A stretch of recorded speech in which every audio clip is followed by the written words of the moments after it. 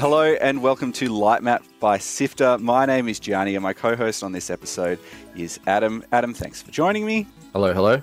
On Lightmap, we explore what it takes to make video games interactive media, and you meet creative teams from all around the world. You'll meet developers, artists, musicians, researchers, and more. Our guest on Lightmap this time is Ben Esposito, who's the game director of Neon White, a speedrunning shooter set in the afterlife. Thanks so much for joining us. Yeah, thanks for having me. Excited to talk about it. Yeah, before we get into the interview, let's find out what's been making the news this week in Walkthrough. Hi, I'm Kyle Paletto. And I'm Gianni Di Giovanni. And here are the top stories this week on Walkthrough, Sifter's weekly news podcast for Sunday, 5th of May. Escape from Tarkov developers relent, allowing access to PvE mode for players who bought an all DLC bundle, but not before saying, sorry, you're mad. Solo-developed Manor Lords and indie city builder breaks sales and Steam records. Take-Two shuts down studios behind Kerbal Space Program and Oli Oli World. And we wrap all the cool things announced at ID at Xbox. You can get every episode of Walkthrough for free on Apple Podcasts, Spotify, YouTube, and on our website, sifter.com.au every Sunday.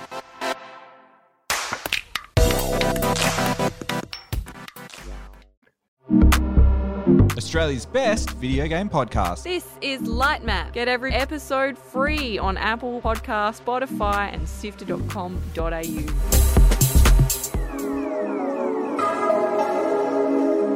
So, Neon White. When it was revealed in a gameplay walkthrough which you narrated, you described it as a game for freaks. And I'm wondering, who are those freaks?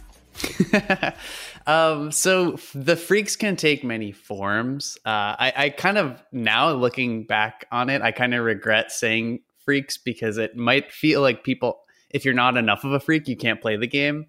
The game is designed to be really accessible. So it's not like you have to be a speedrunning freak to play this game, but the real freak is like the person who appreciates kind of like the underloved, weird, underappreciated media that the game kind of is meant to celebrate. And so it's more about an aesthetic freak. Yeah, and those aesthetics are, there's so many of them here. I mean, I was trying to write down what I thought they might be. And, you know, part of it was like mid-2000s internet. I had vaporwave written down. I had rave and club culture. I had anime. And then I even had like limited edition CD run prints from Japan that you would pick up from like your favorite band. Like a friend would go to Japan and find like, here's the My Bloody Valentine CD, but it's a Japanese only version. And it's got this weird cover art. All of that seems to be in this. I even get city pop. Like what are some of those influences that you've drawn on? Yeah, like really broadly, like the game is inspired by the Y2K era of, you know, video games and beyond. So like we wanted to make a game that kind of had that vibe of a cult hit from, you know, maybe it was an import game that you played from that era.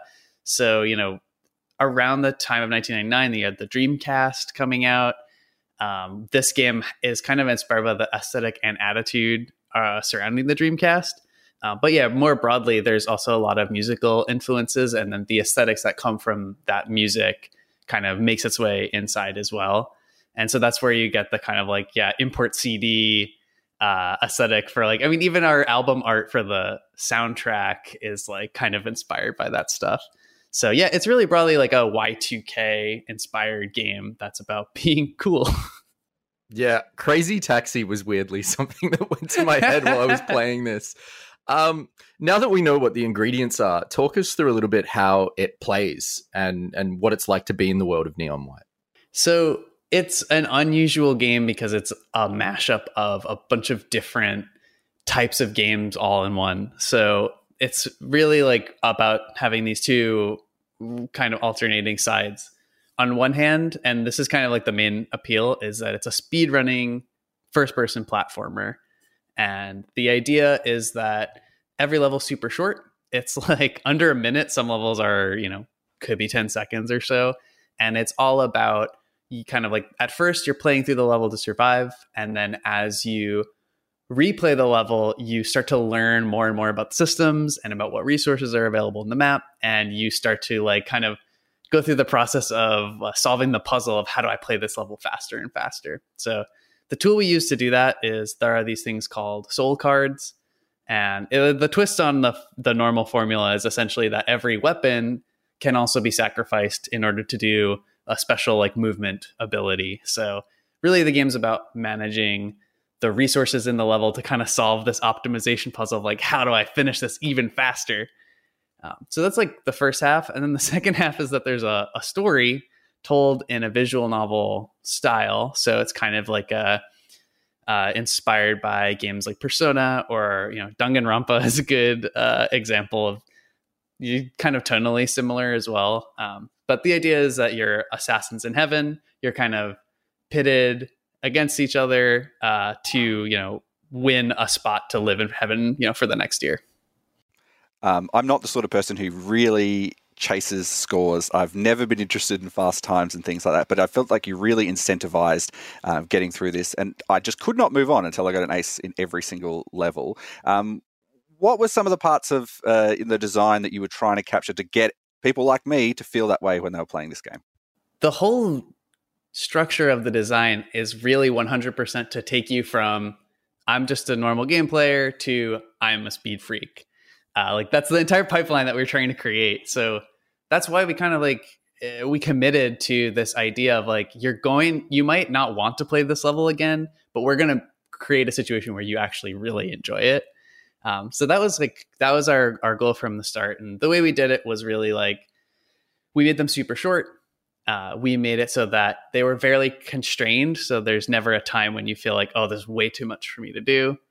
And then we also have the system of, as you replay the levels, you kind of unlock more information that makes it a little easier for you to understand how to optimize the route, et cetera, et cetera.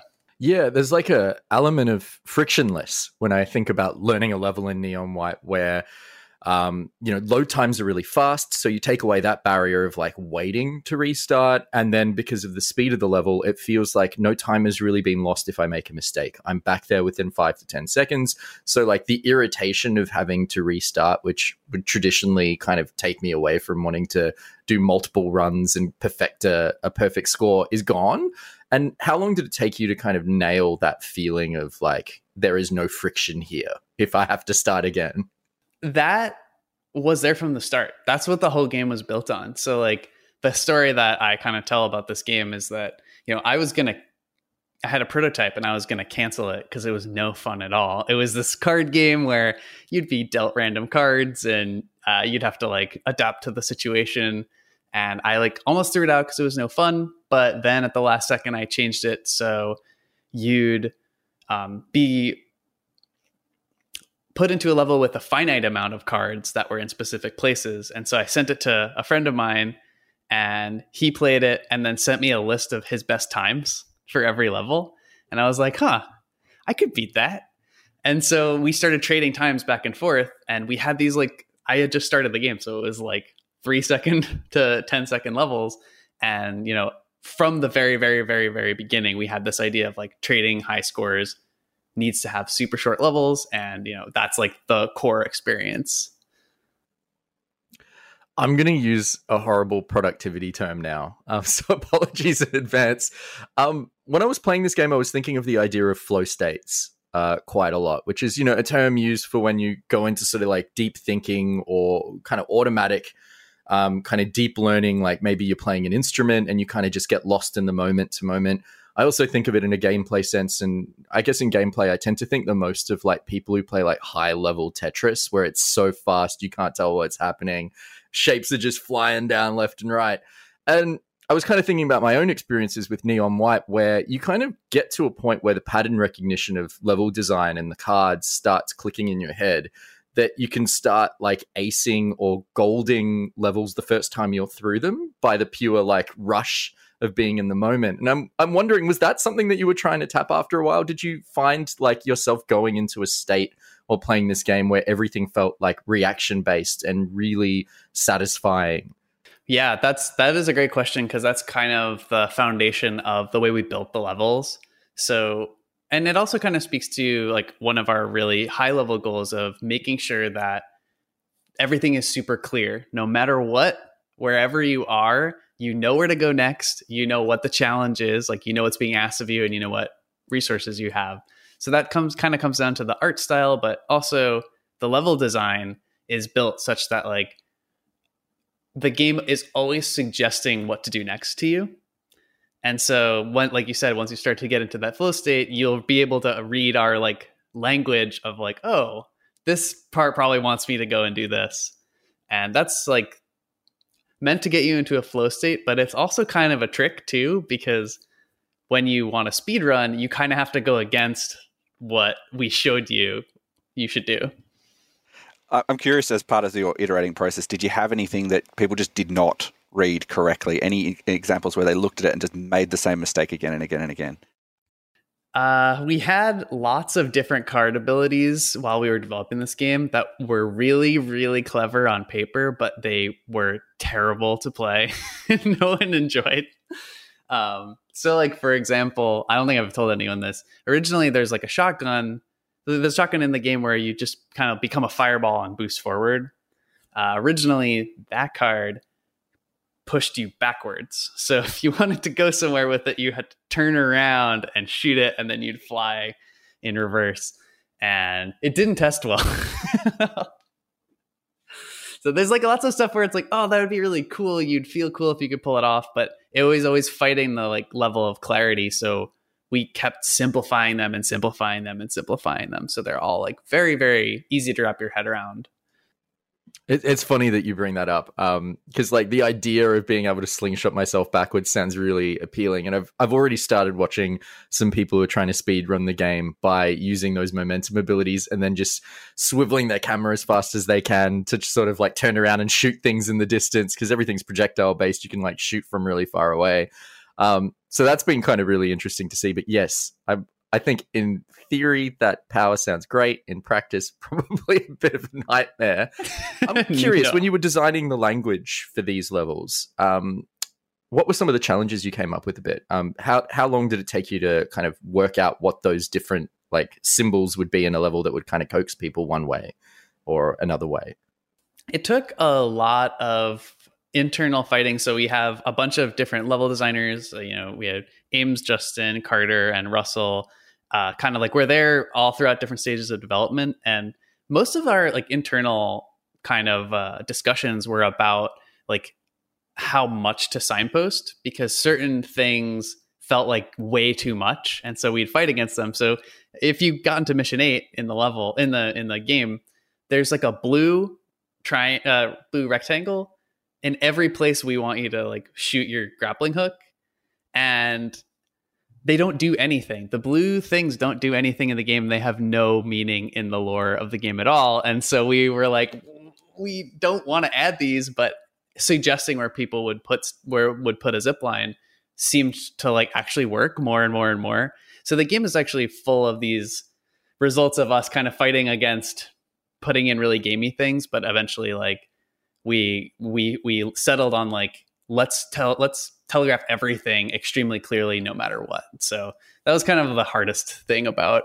building these levels.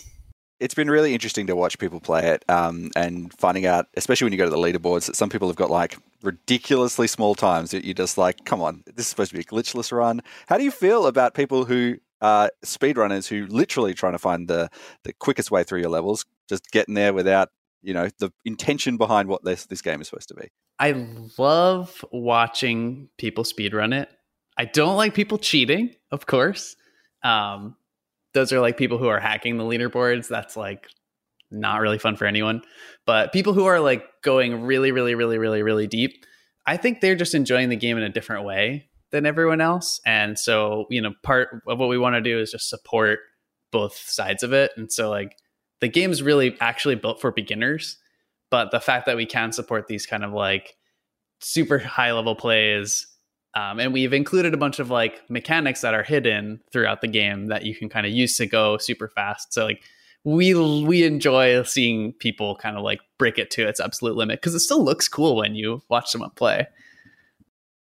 Do you know what the canonical world record for the game to complete it? I'm just thinking like this is probably going to have a showing at things like Games Done Quick down the track. But do you know where people are sitting to actually finish the whole thing? So there's like, once you beat the game, there's a mode that allows you to play every level back to back without any of the like story stuff. And last I checked, the record for that was something like 48 minutes for every main quest level in the game. So I have a feeling that will go down a lot, but it's a pretty nice juicy number. Let's talk a little bit about the story, because there is that aspect layered on top of it as well. For me, when I was looking at it, and I recommended it as soon as I saw the first trailer. I'm like, my friend who is big into Tumblr, live journal scene, all of that sort of stuff, and around those early 2000s sort of anime and things like that, it just ticked a lot of those boxes. You've got voices like Spike Spiegel, Steve Bloom, as people doing the thing. Tell me about building that story and that lore out for this game that people are literally blasting through as quickly as they possibly can. So the point of having that story element is really to like introduce a pacing element to the whole experience, because it's a game that, like, if you fully commit to the speedrunning, it's very taxing. Like, I cannot play at a super high level without like wanting to take a break really fast. And that's a problem I've had with other games of the genre before. So that was really one of the important things to us, was like, we want to introduce something that will like slow down the pace, but still feel like it gives you more reasons to get invested in the world of the game. And that's why we ended up putting a story in at all. But the other reason was because we had this idea for the aesthetic, this like Y2K aesthetic, where, we aren't trying to merge the gameplay and the story that much. Like, we're not going out of our way to make sure it feels like super integrated. So that was like, we wanted a story, and, we had this idea of you're in heaven, your assassin's in heaven. And it's like, we started with what would be the coolest thing, and then we worked backwards from like, why does that even exist in the first place?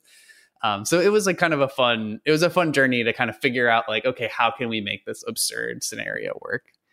Yeah, I have to wonder if like there's a bit of parody going on when I play this game. Like, Neon Violet is a character that for me just reads like parody from the start, like just like a critique of maybe like hypersexualized characters in anime and games during that kind of era of what I like to call like attitude era.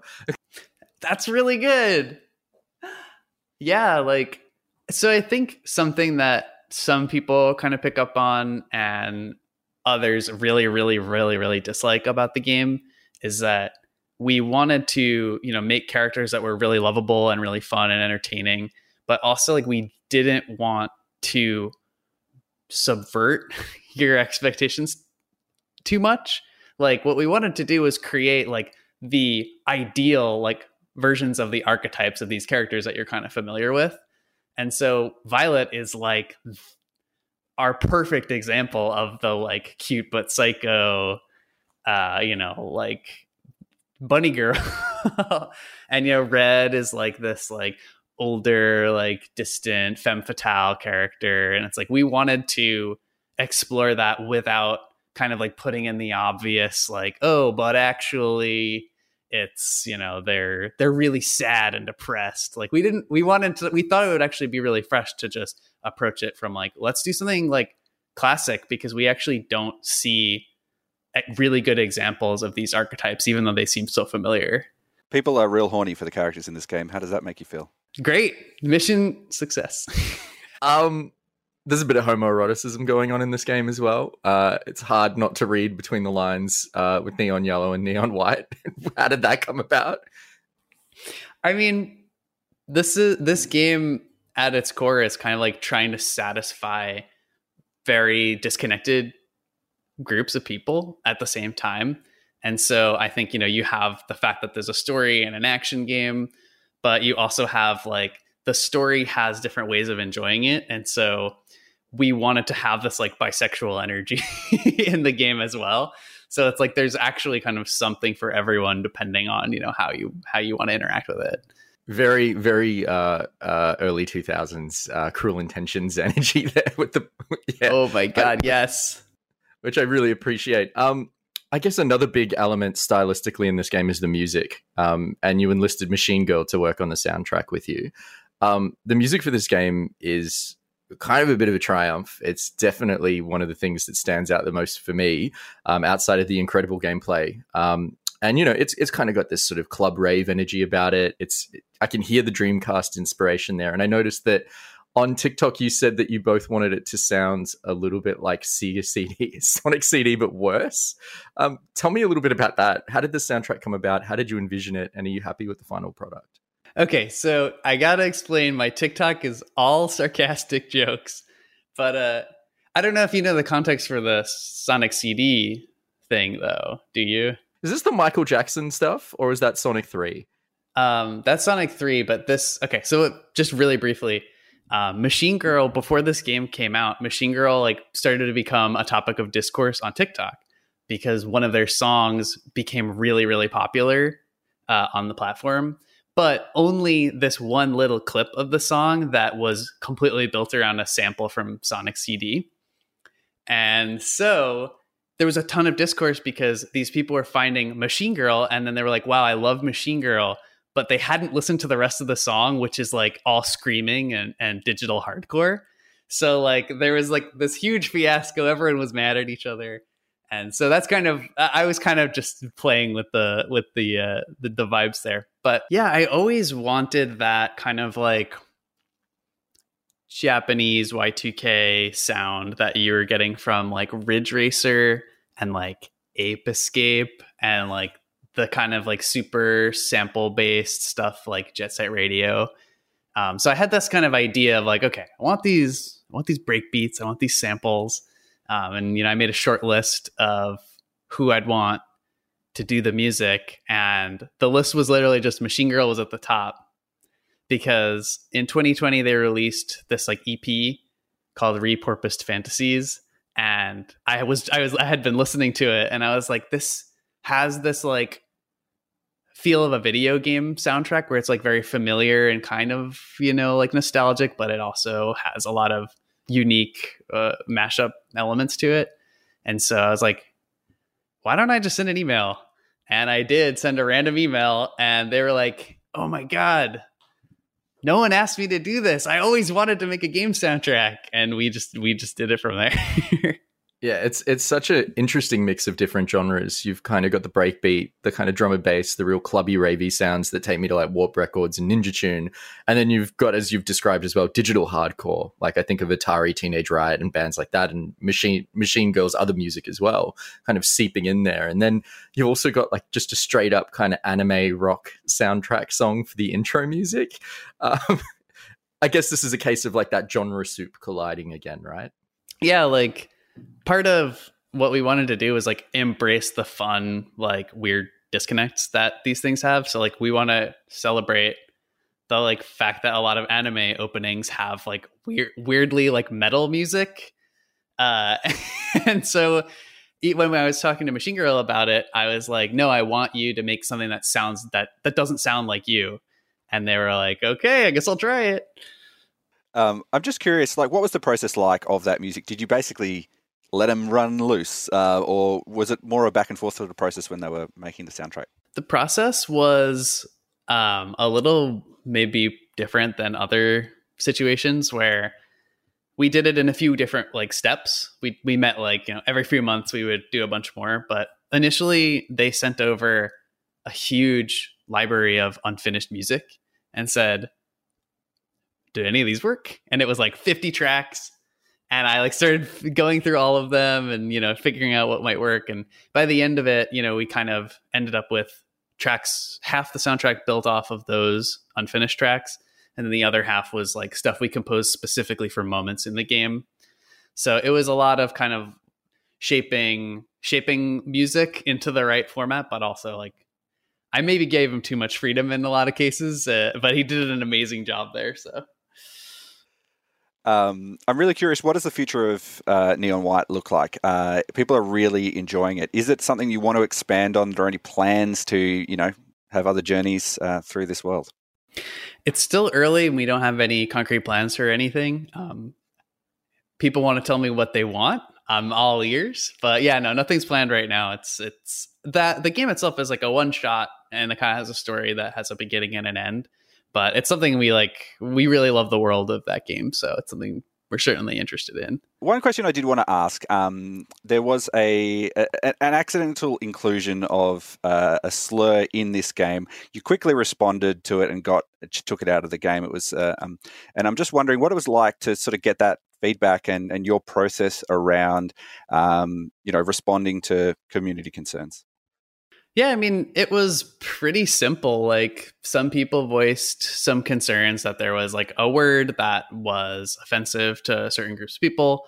We reviewed the scene, we looked at it, and we were like, okay, this, that was not the intention of this joke. The joke we thought was pretty clear what it was trying to do. And, it was like an onomatopoeia. We reviewed it and we were like, you know what? It doesn't hurt us to change it at all. And it's not hard for us to change it. And there's people who would appreciate it. And so, we're not going to really make a public statement about it. We're just going to change it. And, everyone's happy.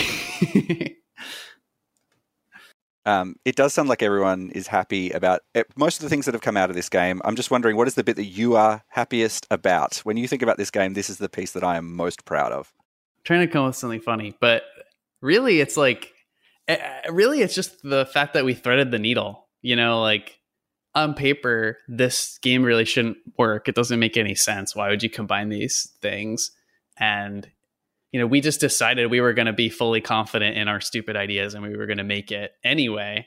And so, the whole time we're building this game, we're like, yeah, this is going to be a 7 out of 10.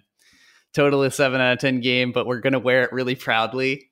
And then, the reviews came out and people were like, oh, I get what you were going for here. You were committing to this particular, aesthetic and you didn't try to please everyone. And so the fact that that was communicated is like such an honor. Are there any secrets buried in the game that people haven't discovered yet? There's an Enya reference that nobody found. There's also a big Enya reference in Dona County, although 2 people have found that. The game is called Neon White. It's made by Ben Esposito, who joined us on this episode at Angel Matrix. You can find out more information by heading to neonwhite.rip online. Ben, thank you so much for joining us. It's been an absolute pleasure to pick your brain and step into the world of Neon White with you. Yeah, thank you so much for having me. This has been really fun. Sifter is produced by Nicholas Kennedy, Fiona Bartholomaeus, Daniel Ang, Adam Christou, who was my co-host on this episode. Thank you, Adam. Thank you. Mitch Lowe is our senior producer, and my name is Gianni DiGiovanni, and I'm the executive producer. Thanks to Omni Studio for their support of Sifter's 3 podcasts. You can find links to everything we've talked about. I'm definitely going to put a link to the soundtrack in, because if you should just spend some time listening to that back to back, it's like, powerful music to study too, is what I would say. You can find links to that on our website, which is sifter.com.au. Read more about the games and the guests that we've featured. And we've got a community as well. So if you enjoyed this, you can share your creativity, the games that you're making, other things that you're doing, what you've been playing, screenshots that you've been taking. We have a Discord server. You can visit sifter.com.au/Discord to get there. That's sifter.com.au/Discord. And you can share this show with your friends, pass it out to people that you know, talk about it on the side of the street if you want to do that. It's one of the free things that you can do to help support us. Word of mouth is really important to indie podcasts. So let your friends know if you reckon they'll enjoy it as well. Send them a link or maybe even review and give us a couple of stars on your favorite podcast app. That's all for now. Thanks for joining us. Until next time, have fun.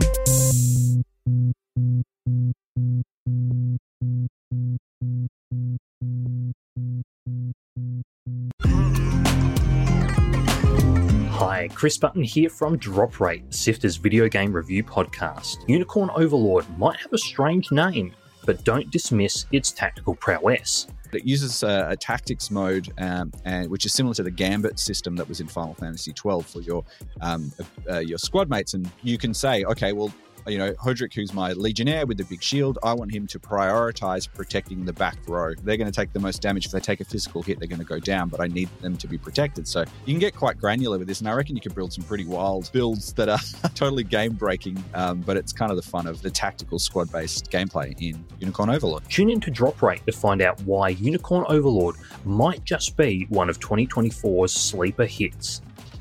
Available now on Apple Podcasts, Spotify, and wherever you listen to podcasts.